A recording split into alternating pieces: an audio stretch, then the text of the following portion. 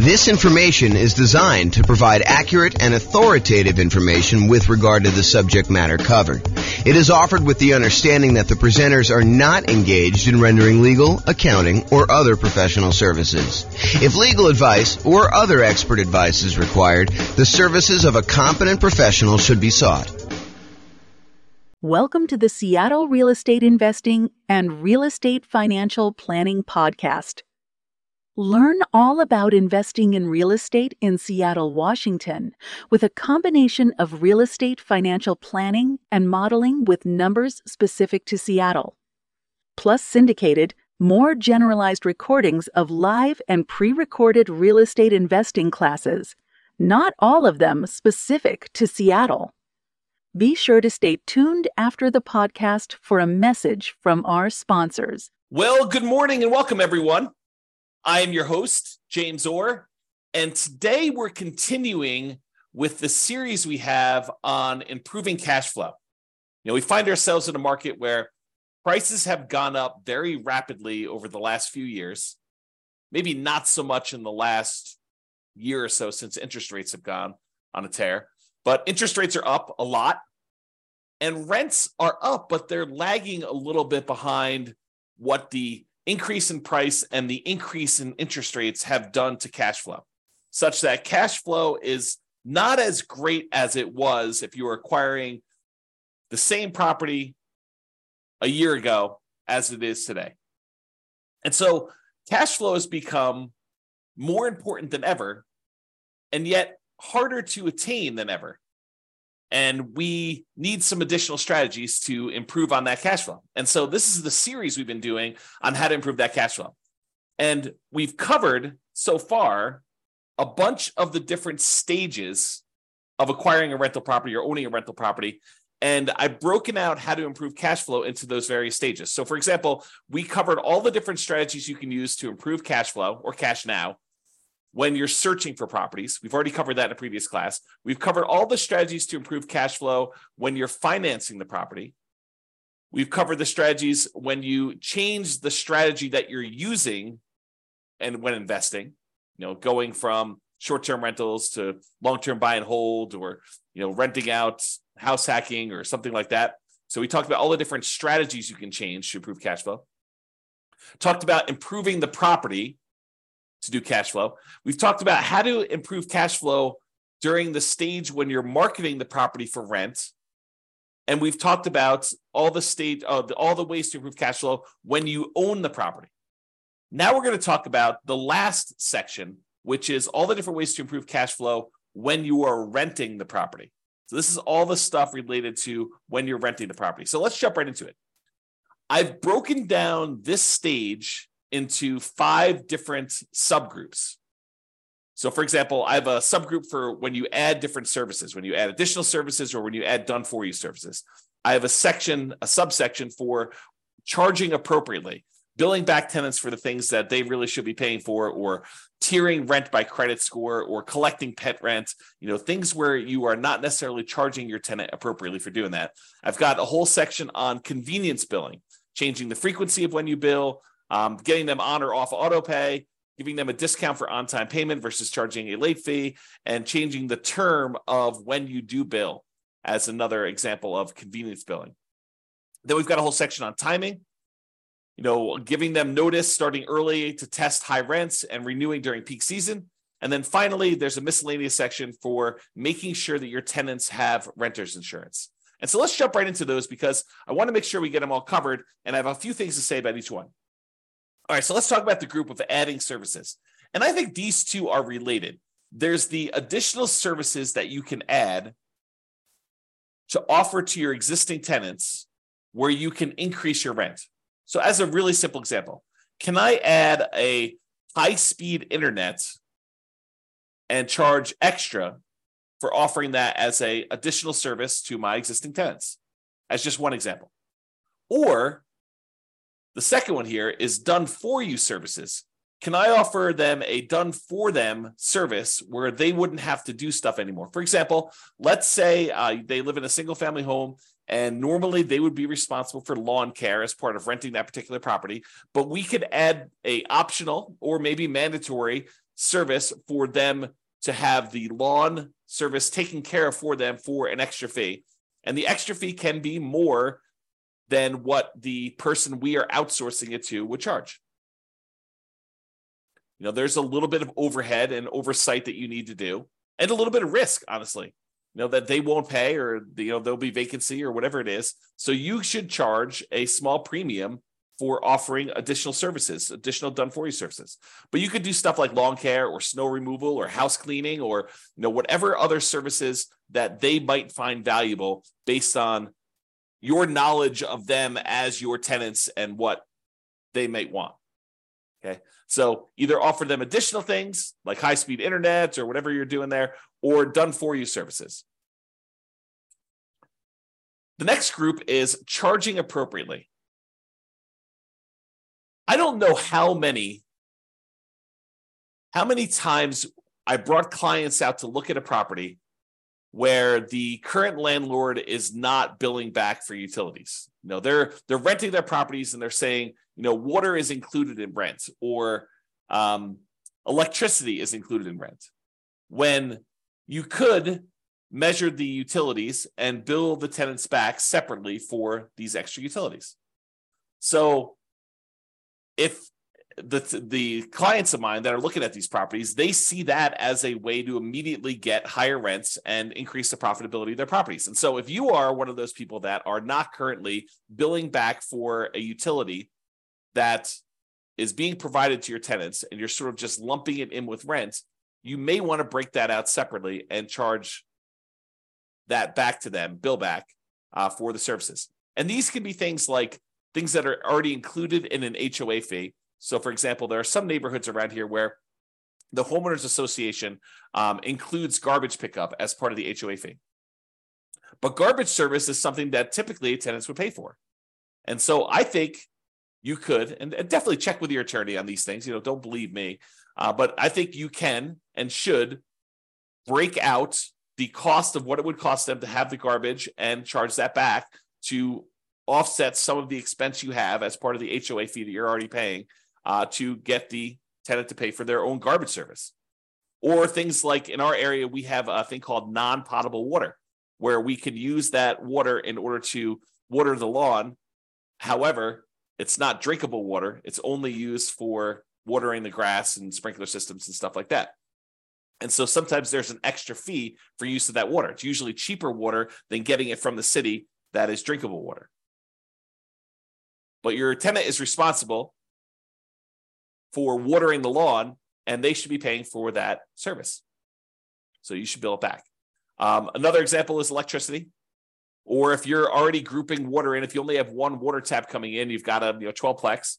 A lot of times landlords are saying, hey, look, the water is not metered individually, so I can't go and charge that. No, I think you can actually prorate it. You can make it so that it's divisible by the number of units or by the number of people that live in the unit. Talk to your property manager or your attorney to make sure that that's legal in your particular area, that it's justifiable that you can do that. But I think that's completely valid. What about tiering rent by credit score? It's a controversial one in some ways, right? But if someone has a really, really good credit score, might you give them a discount because they are more likely to pay on time, less likely to have problems with them staying in the property? Or could you say to somebody who applies and you say, look, or normally our credit score cutoff is 650. If you have less than a 650 credit score, we don't usually rent to you. They say, hey, is there anything we could do? My credit score is only 640. And you say, well, I might be willing to rent to you, but I would need to charge either an extra security deposit or an extra non-refundable fee, kind of a risk premium, or, for $50 extra per month in rent, I could see, that being a way to offset the credit score kind of rule there. So you can go ahead and advertise the higher rent for someone who has great credit, and you could tier rent by different credit scores. Now, again, I would check with your attorney. This one seems a little controversial. It's not what I've done. This one could be controversial, though, as far as tiering rent by credit score. What about pet rent? If you allow pets, first of all, I should say this. I don't believe we as landlords can charge a fee large enough to cover the extra costs, the extra damage, that we might see from a pet. I think the extra, whatever it is, $15, $25, $35, $50 a month that you might get for charging extra pet rent for a poorly behaved pet would nowhere near make up for the damage we would have if their pet does damage to the property. In fact, it may not even be covered by their full security deposit. So some people will charge pet rent or a non-refundable pet fee in exchange for them having pet, or both, in some cases. Okay, so can you charge pet rent if someone has pets? Is another way to increase rent on a property. Let's talk about some convenience billing options. For example, some tenants get paid weekly or biweekly or monthly. And most landlords offer billing on a monthly basis. However, some tenants would prefer to be charged weekly for their rent. They'd prefer not to have, a really big amount coming out in the first of the month. They'd prefer to have, a certain amount coming out every Monday. And if you just think about it this way, let's say rent is $2,000 a month. And so $2,000 a month, normally if you charge monthly, you'd be collecting $2,000 times 12 or $24,000 a year in rent. But what if you offer the tenant an option? It's their option whether they want to do monthly or if they want to do this new strategy. And you offered to do $500 every week on Monday instead of $2,000 a month. Well, $500 a week, there are 52 weeks in the year. And if I have my calculator out here, let's pull up my calculator.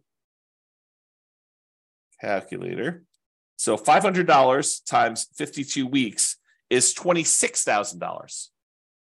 So instead of charging them $2,000 a month, you charge them $500 a week.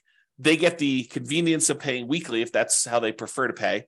And you actually end up increasing your rent by about $2,000 for the year, or we divide it by 12, about $166 more per month on average. If instead of doing that, you could do it also biweekly. You could say every 2 weeks, which is when they might get paid, 2 weeks on the Monday following the Friday payday, give them a chance to have the money hit the account and clear and everything else. And then on Monday, you auto pay for $1,000 instead of the $2,000 a month. Okay, so that's an option. What about auto pay? Auto pay could be considered a convenience. And so you could charge a small fee for auto pay. Or if you have problems collecting rent, maybe you say, hey, look, there's a convenience fee or a inconvenience fee of me having to manually accept your checks and process them. And sometimes they bounce or whatever it is. And so you could charge a fee for people not being on auto pay. Right. So you could go either way with that, depending on what is going on in your marketplace and with your particular properties as a way to increase income from the properties. And, some of these strategies, as I think about it, some of these strategies are ways to increase income, but some of them are just to be paid for the time you're spending doing things that you might not have from other tenants. Right? Like if you had tenants that always paid on time, you wouldn't have to worry about charging them, for having to chase them down when their check bounces or, they're late on their payment or whatever it is. So, charging a fee for them manually paying instead of being on auto pay is really just recapturing some of the work you're already doing. It's being paid for the work you're already doing, extra work that you're already doing that if they paid on time wouldn't be an issue. Or if they were on auto pay, wouldn't be an issue. Instead of having a late fee in your lease, some landlords prefer to offer a discount for on-time payment. So the way that this could work is, let's say rent, if you pay on time, is $2,000 a month. However, if you don't pay on time, it's a $50 or $100 late fee. Well, the alternative way to structure that is you advertise the property, and when they sign the lease says that the rent is $2,100 a month, not $2,000, but they have a $100 early pay or discount for on time or early payment. So that if they pay before the first of the month, it's $2,000. If they pay after the first of the month, it's $2,100. So it's not a late fee. That's what the normal rent is. However, if they pay on time, they actually get a $100 a month discount. And the $100 discount amount is the amount that is probably what you would have charged for normal rent if they were going to pay on time. Okay. So instead of offering late payments, a fee for late fees, late payment fee, you give them a discount for on-time payments or early payments. What about term? We talked about this in another strategy, but can you change the term of the rental agreement? Are you going to rent to them by the day or by the week or by the month instead of doing a yearly lease? The biggest example, this most common example, is short-term or vacation rentals. Change the business model to be billing at different periods of time. Somebody wants to do a week-to-week lease or a month-to-month lease, you can increase the amount of rent you get. Typically, the shorter the lease period, the shorter time period you have for your lease, the more expensive it tends to be. A daily rental is typically more expensive than a weekly rental. A weekly rental is typically more expensive than a monthly rental, and a monthly rental is typically more expensive than a quarterly rental, and a quarterly rental is typically more expensive than a yearly rental. Think about it that way. All right? So those are the different convenience billing options. What about timing? Using timing in order to improve the rent you're getting at property. So one of the things is giving your tenants notice 60 to 90 days prior to their lease expiration to find out if they plan on renewing and what the renewal amount will be for them. And if they're not going to renew, then being able to start marketing the property early, ideally at least 60 days ahead of the lease expiring, and so that you can test higher rent than you think you might be able to get. And if you don't get any inquiries or calls on that, or any reasonable number of inquiries or calls, within a week or two, then maybe you drop it back down the tiniest bit. But you have 60 days, full 2 months plus, in theory, to be able to market this property before you'd have a vacancy. One of the things we're trying to avoid here is avoiding vacancies. Getting that tenant lined up way before the lease has actually expired and the current tenant is moving out. Now, if the tenant renews, that's great. Then you've got a renewal. You don't need to worry about it. You sign the new lease, 60 to 90 days ahead of time. You get them ready to go for their next year. In most cases, I think rents will probably bump up a little bit, just kind of like cost of living. Maybe not to full market rent, but sort of like maybe a halfway of what we saw as a rent increase for the year. That way you don't get stuck 5 years from now with significantly below market rents. You're kind of like increasing a little bit each year. But then if they decide not to renew, then you have this head start to be able to test high rent and test early and lower your rents if you're not getting the responses you need in order to get that property filled before it goes vacant. And then ideally, you want to be renewing in peak season. So schedule your leases to end during peak rental season. And that may be a little bit different depending on what market you're in. In our market here, it's probably in the springtime, kind of like spring to early summer, like May.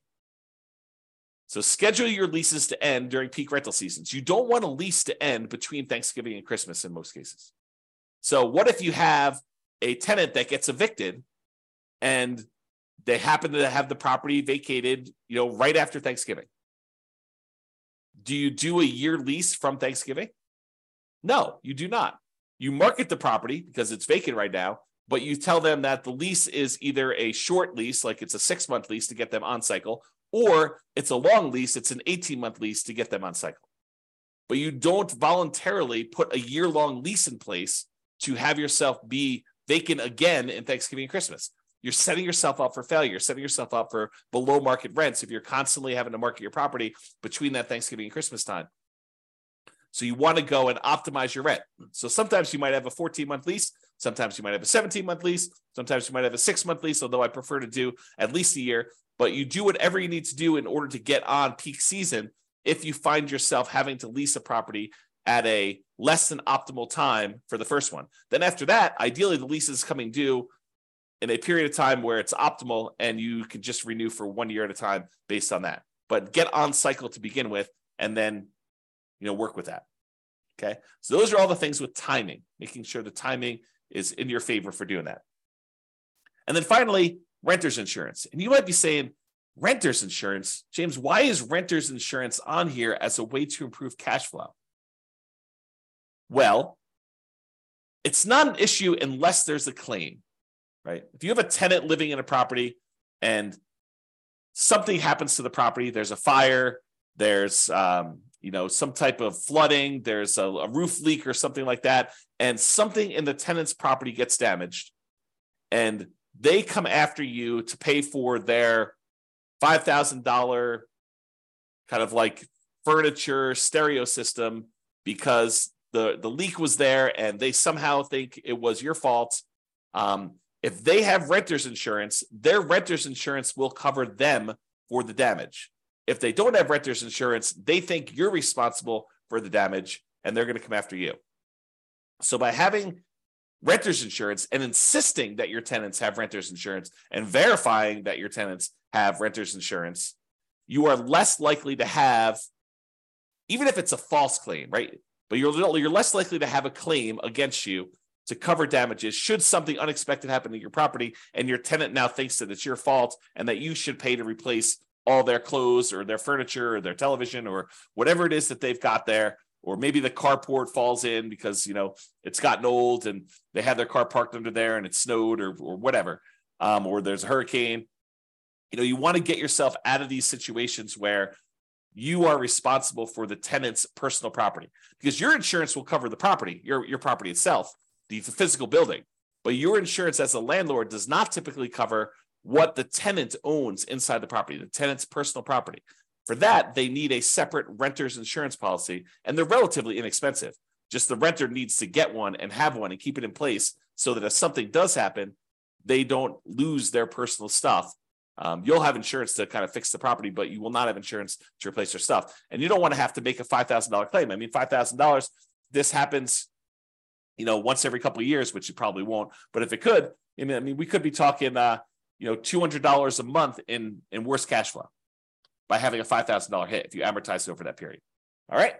So in conclusion, optimizing cash flow is really about maximizing income whenever we can and minimizing expenses. And today, I think a lot of the ideas we had, there may be a couple in there that were a little bit larger, but a lot of the ideas we have were like really small amounts. And I think for a lot of folks, you wouldn't even bother with a lot of these unless you were really trying to optimize and get like the most small wins on your property. I think for the most part, if you do the big things, use the right strategy, get the right financing in place, kind of do the things to make sure that your property is rented and rented right. I think you don't need to play around with some of these things that might increase it by $25 or $50 a month. Because I think you get to a point where if you've already optimized in other areas, adding these additional ones on there start to get excessive. If rent was $2,000 a month, and you've done a couple things to kind of bump it up to $2,050 or $2,100 or maybe $2,150, if you think you're going to add another thing on there that's going to get you an extra $35 or whatever it is, I think it's harder and harder to do those extra amounts. The further you get away from kind of like the range of rents that you're getting, the harder it is to get those additional wins, additional improvements. Okay. So there are things you can do on properties you already own that will improve your cash flow. That's sort of what we talked about today. It is better, in my opinion, to take a more holistic approach, look at all of the different stages, look at all of the different ways that we can optimize, and pick the ones that make sense for you and your particular situation and your particular properties. All right.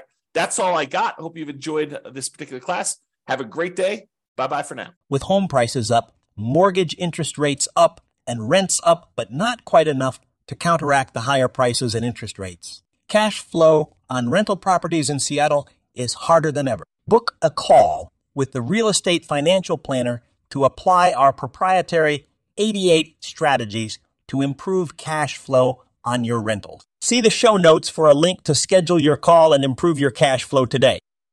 If you're a real estate agent, lender, or professional in Seattle that wants to help our real estate investor listeners, consider reaching out to learn about collaboration opportunities with this podcast. We'd love to add more value to our listeners by having you assist our investors buy, sell, and finance their real estate investments. See the show notes to schedule a call to discuss collaboration opportunities.